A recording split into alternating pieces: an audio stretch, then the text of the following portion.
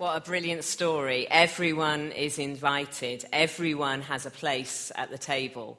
And Roberta and I are going to talk about that this morning together. Roberta has been a member of this church for a number of years. She works up in London in the week, but on Sunday she's a great volunteer in the Noughts to Fours. And it's been lovely working with her on this Preach Together. So let's give Roberta a warm welcome.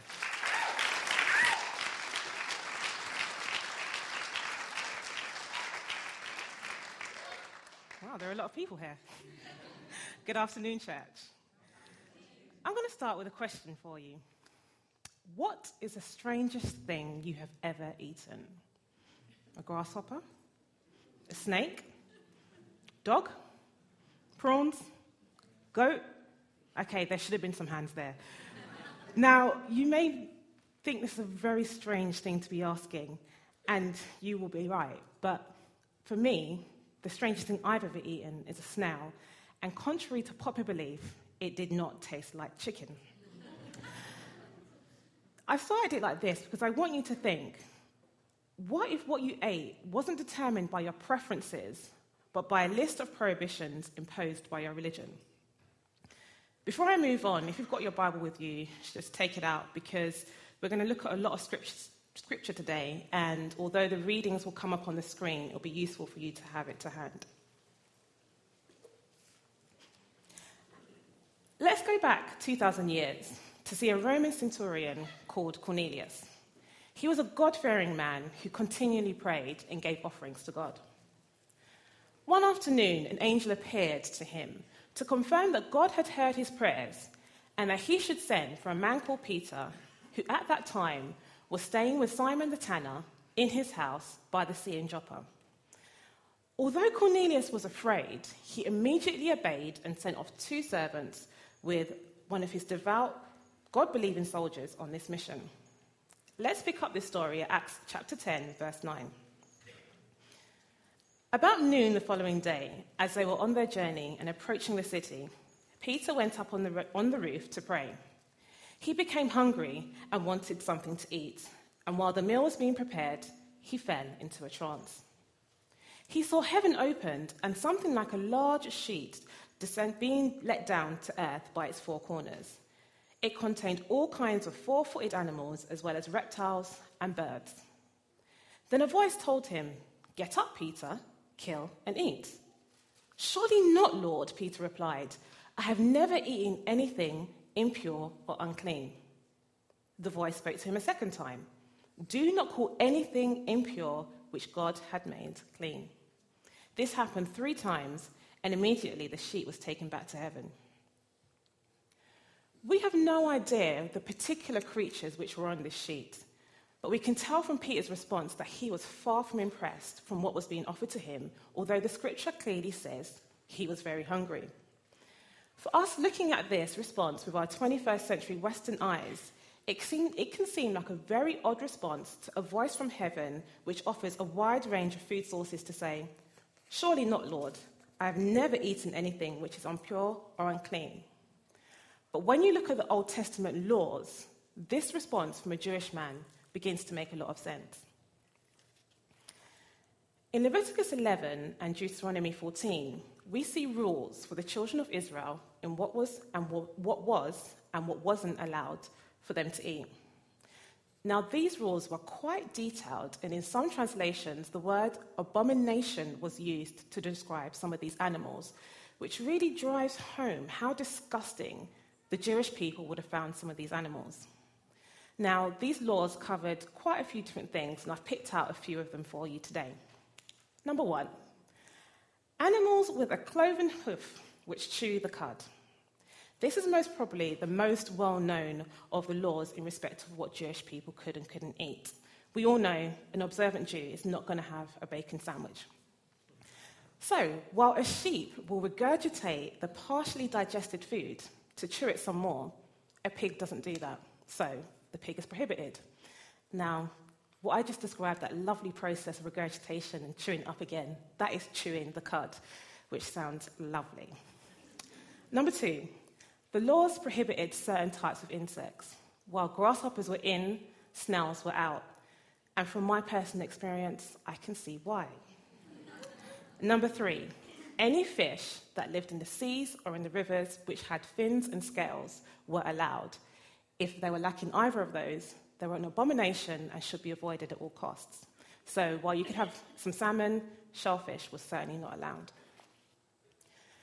Now, it's this last item on the table with Jews being clean and Gentiles being unclean, which really explains the point of these rules. At this time in the Old Testament, God was showing that the people of Israel were his chosen people and were to be set apart from the other nations. These rules showed that they were different to everyone else, and no self-respecting Jew would want to be contaminated by either eating anything that was unclean or by associating with anybody who did eat these foods. It can be difficult for us to really appreciate what these types of religious rules were like, because these impacted on all kind of daily life. But what it does do is it brings to mind, for me, my childhood growing up in a church where there are many ideas about what was appropriate for Christians to do and what was inappropriate for Christians to do. So back in the day, women should wear hats in church. I think there are 2 in this church right now.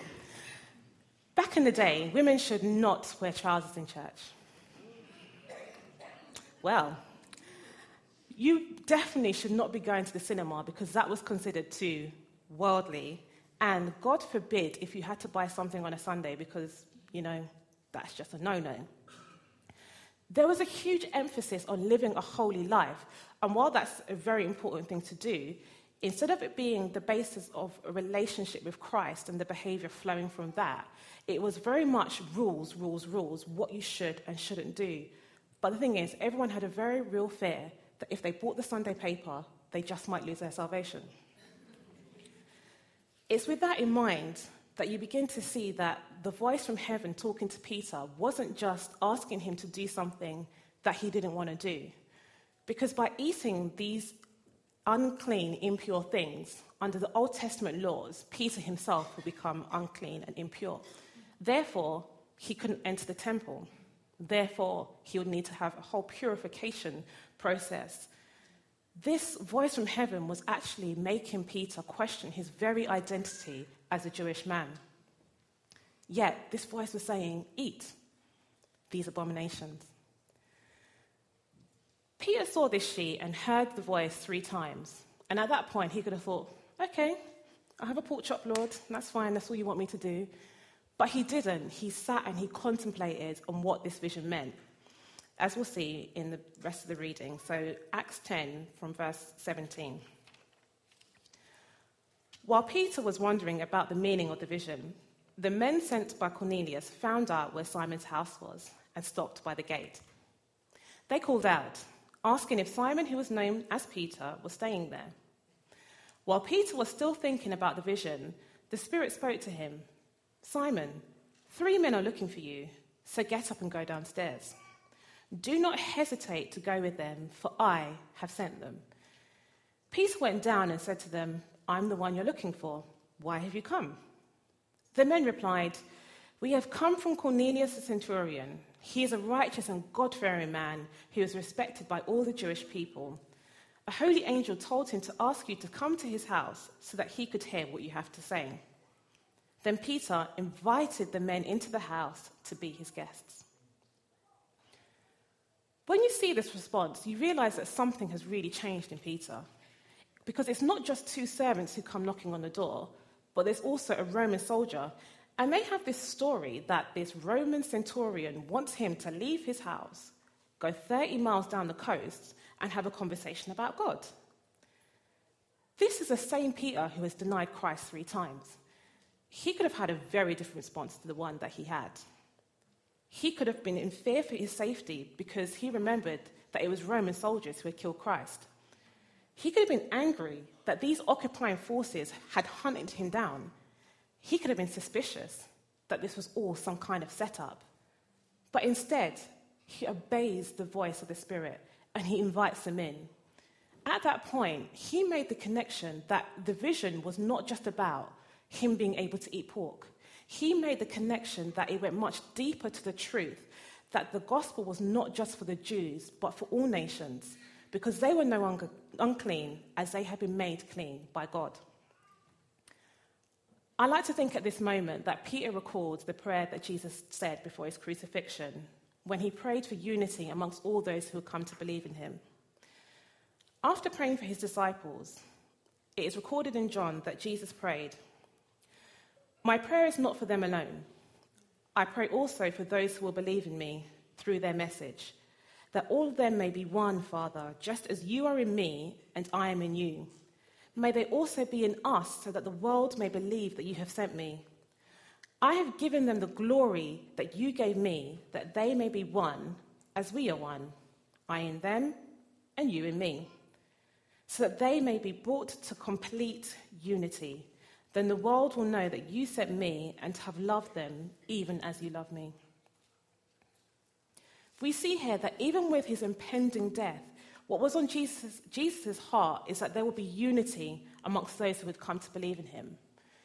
This was not limited to those who heard the gospel from the very lips of the disciples, but it includes you and me in this church today who are here because of the witness of those disciples who obeyed Jesus and went and made disciples of all the nations.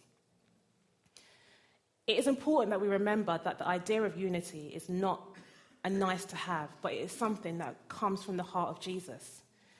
And this unity is more than a quick smile or a hello from the other side of the room, but it is a oneness. As Andrew described it in his sermon last week, many in one. Let's not kid ourselves. This unity is not always easy, but it is always worth it. So an example from me. I grew up in a black majority church, and when I came to King's, it was what I was looking for. It was in the community I lived in and reflected the diversity of the area. But at first, all the friends I made looked like me. They talked like me. They weren't as tall as me, but they were like me. And I decided at that moment that something needed to change. And so I joined Naught to Fours, and by volunteering once every 4 weeks, I began to meet different people. They weren't exactly like me, and I began to make friendships. And one of those I value a lot is with someone who, on the face of it, is completely different to me.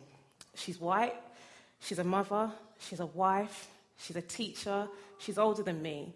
But with her, I can be my 100% authentic self. And this relationship didn't just appear overnight. It came through spending time together, supporting one another, praying together, eating meals together, and serving together in Naught to Fours. And we have built on our foundation of a love for Jesus and a love for serving with the kids, and have built a beautiful friendship. But unity is not just for our own benefit and all the nice feelings that we get from it. It is something that goes much deeper than that.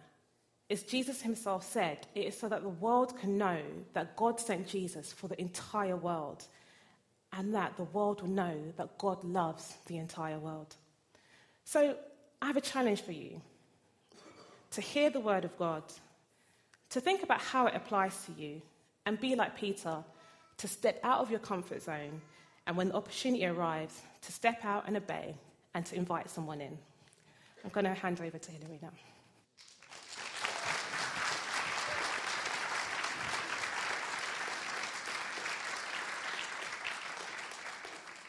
Thanks, Roberta. So Peter steps out. He steps out of his comfort zone. He takes a risk. He goes to Cornelius' house. He doesn't kind of set conditions and say, well, let's meet on neutral territory, or I'll come as long as you don't serve me pork. No, he takes the risk. He does take with him 6 other believers. I don't know whether that was for kind of moral support or protection from the soldiers, or as witnesses, because in his heart he knew that God was going to do something amazing that day. You know, when you accept someone's invitation to go to their house, you lose control a bit, don't you? Because you don't quite know what's going to happen, what they're going to put in front of you to eat, what time you'll get that food, what time it will be polite to leave. You know, all those things happen. I don't know about you, but I've had some invitations that I've misunderstood. You know, I've turned up in jeans and everybody is dressed up. Ever had that moment? I've been to people's houses that I thought it was just going to be a cup of tea and maybe a biscuit, and it's a big meal, and I've already eaten, and then you just have to kind of take one for the team. And Peter's in that situation. He doesn't know what's going to happen next. And he also has that little doubt in his mind, I'm sure, if I offend this guy, he's a centurion, I could end up flogged or in jail. So, you know, it's a difficult situation. But when he walks in the door, Cornelius literally just throws himself at his feet. You can read it in Acts 10. And he extravagantly says, basically, you're welcome, and I'm here to listen to you. You're the honored guest. And Peter responds with honesty, typical Peter, and he says, well, you realize I shouldn't even be here, that you and your people and my people, we've been separated for centuries. Our religious tradition separates us, and yet I know that God has called me here. And so he begins to ask Cornelius some questions about what God has said to Cornelius. You know, as we accept invitations, as we give invitations to each other, and I hope you will really do that over this series, that you will reach out to people different from you. Let's be humble with each other. Let's offer an extravagant welcome. Let's be honest.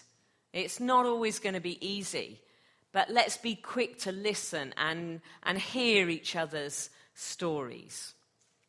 So once Peter has heard Cornelius' story, he gathers the people together, and there's a big crowd there, and he begins to talk to them. And in verse 34, he says this, I now realize how true it is that God does not show favoritism, but accepts from every nation the one who fears him and does what is right.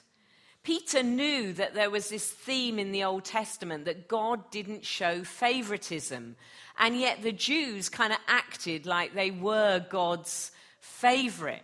And so he's kind of breaking that down. I mean, maybe he's thinking about Deuteronomy 10:17, which says that, yes, God is God of Israel, but he's also God of the nations, and he is concerned about the foreigners to bring them in. Or 2 Chronicles 19 verse 7, that God doesn't take sides. He has no partiality. He won't accept bribes and kind of take sides. Or Job 34, that God shows no partiality, no favoritism to those who are rich. You know, when we think about not taking favorites, not showing favoritism, we might think about treating everyone the same, about equality. But, you know, we've met people maybe like parents who, if one child needs a new bike, then they give every child in the family a new bike to be fair and equal. But, you know, in a way, God isn't like that. He isn't just fair. He doesn't treat us all the same or treat us as we deserve. He shows grace to us. He treats us all uniquely because we are each special to him. He seeks us out in different ways. Remember that parable that demonstrates that God is like a shepherd who leaves behind the 99 to go out and find the one sheep who is lost. And that isn't showing that God doesn't care about the 99 or the one is his favorite. No, it's his heart is drawn towards those who are lost. Or what about the parable of the prodigal son? The son who's gone away and wasted his father's money and rebelled, and then comes to his senses and comes back to the house with remorse and repentance. And the father welcomes him in. He holds a big party. And the older son comes back from the fields and he sees this big party and he's thinking, the favorites come back, that God is showing favoritism to that younger son. And the father comes out and he says, no, I love you both. Everything I have is yours. But this son was lost, and now he's found. And God's like that towards us. He seeks us, and he loves us, and he accepts us. And each one of us is special to him. We're all precious. We're all like his favorites. He has infinite capacity to love each one of us. Our verse for the series says that they will come from the east and the west and the north and the south and take their places at the table. All have a place at the table. No one is excluded. Jesus showed that kind of acceptance in his life. He accepted many different kinds of people, often sharing meals with them. Zacchaeus, the tax collector who ripped off people, Jesus went to his house. The woman at the well with her checkered relationship history, Jesus sat down with her. Simon the Pharisee, who was an elitist, he thought he was superior to everybody else, Jesus went to his house. The sinful street woman who anointed Jesus' feet with oil, Jesus welcomed her. Jesus accepted all people. And I wonder if Peter, as he preached, remembered that. And the Spirit of Jesus anointed him, so that as he preached, his prejudices and preferences were set aside, and almost despite himself, he's longing that Cornelius and his friends and family will come to the table. Because when you see people the way Jesus sees people, you will do everything you can to invite them to the table. When you see them, different as they are, the way Jesus does, you'll just invite them in. You'll long for them to come in. As a child, I had a great upbringing. My parents were committed Christians. They provided, a safe and loving home for me and my brother. But we moved a lot. And by the time I was 10, we had lived in 8 different places: England, Scotland, Wales. And that was tricky because we always moved in May. We were always the new people in the class. It was hard to make friends. We always had the wrong accent, so we were teased at school. And then we moved to Croydon, and by some miracle, I passed my 11 plus, and at that time there was like a government scheme, so I got a place in a private school. And I felt like I didn't belong. I felt like an outsider. And I remember that those of us that got into the school through 11 plus, we kind of stayed together and actually got into a bit of trouble. And we kind of were outsiders. And in that time, I really lost my childlike faith in God. And I did stuff that distanced me from God. And I remember going to a youth meeting and hearing someone give their testimony, someone young who I could relate to. And suddenly I saw that faith wasn't about the rules and regulations kind of my parents, but it was about a living relationship with Jesus. And in that moment, I knew there were things I had to say sorry for. I needed to repent and to say to Jesus, I'm going to follow you the rest of my life. And in that moment, I experienced forgiveness and acceptance and a purpose. And I knew that I belonged. Do you know that today? That God loves you and wants to draw you in. Maybe you feel like an outsider. Maybe you've experienced rejection, maybe because of race or your accent or your education. Maybe you have a disability that you feel kind of sets you aside. Maybe you've experienced recently a bereavement, or you're having cancer treatment and you feel like suddenly people don't understand you and you feel like there's stuff that separates you. And today, God wants to say to you, I love you. I accept you. You're the apple of my eye. I'm searching for you. You're the one that I want to come to the table. And I think that's what Peter was feeling as he preached. He wanted Cornelius and his family to come to the table. And he tells them about Jesus and Jesus' life and death and resurrection. He mentions the fact that Jesus ate with people after he was raised from the dead. And I kind of wonder if Peter was remembering that breakfast he had with Jesus. You know, he denied Jesus, and Jesus gathers the disciples and they eat together, and then Jesus takes Peter to one side, and there's a moment, I think, of Peter saying sorry and Jesus drawing him back in. And Peter saying, I love you, Lord. I'm going to follow you. And Jesus saying, well, then feed my sheep. And here he is, Peter. He's feeding different sheep. He's drawing in a new flock into the kingdom. One of the commentators writing about Acts 10 says this: what Peter was about to say was indeed momentous in sweeping away centuries of racial prejudice. That was between Jew and Gentile. He says, everyone who believes in him receives forgiveness of sin through his name. Not everyone who performs certain rituals or gets circumcised or becomes a Jew. No, everyone who repents and believes and put their faith in Jesus can be accepted and forgiven. And Cornelius and his friends and family take Peter at his word. And in their hearts, they repent. And they believe in Jesus, and they're accepted and forgiven and filled with the Holy Spirit, and they speak in tongues, and everyone's amazed and astonished because it's a new day. It's a new day.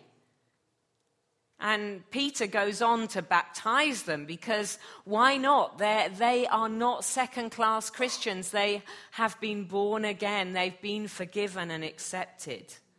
And the prejudices and the preferences are gone. The clean, unclean barrier is gone. Peter stays with them for a few days. He eats foods with them. They're brothers and sisters together now, one in Christ. And God is answering the prayer of his son Jesus to build a church from many and make them one people united in Christ, witnessing to the type of God who doesn't show favoritism but loves everyone relentlessly. And his love must motivate us to cross the divide, to invite others in, to tell the good news to people who are different from us in every way. So my challenge to you this morning is, if you feel like you're an outsider, if you feel on the edge, come in. Come to the table. Repent. Believe. Be filled with the Holy Spirit. Be accepted. Be part of us. And if you've known that grace, then reach out to others. Invite others in. Invite them round to your house. Tell people the good news. Let's build a church of many who are one. Amen.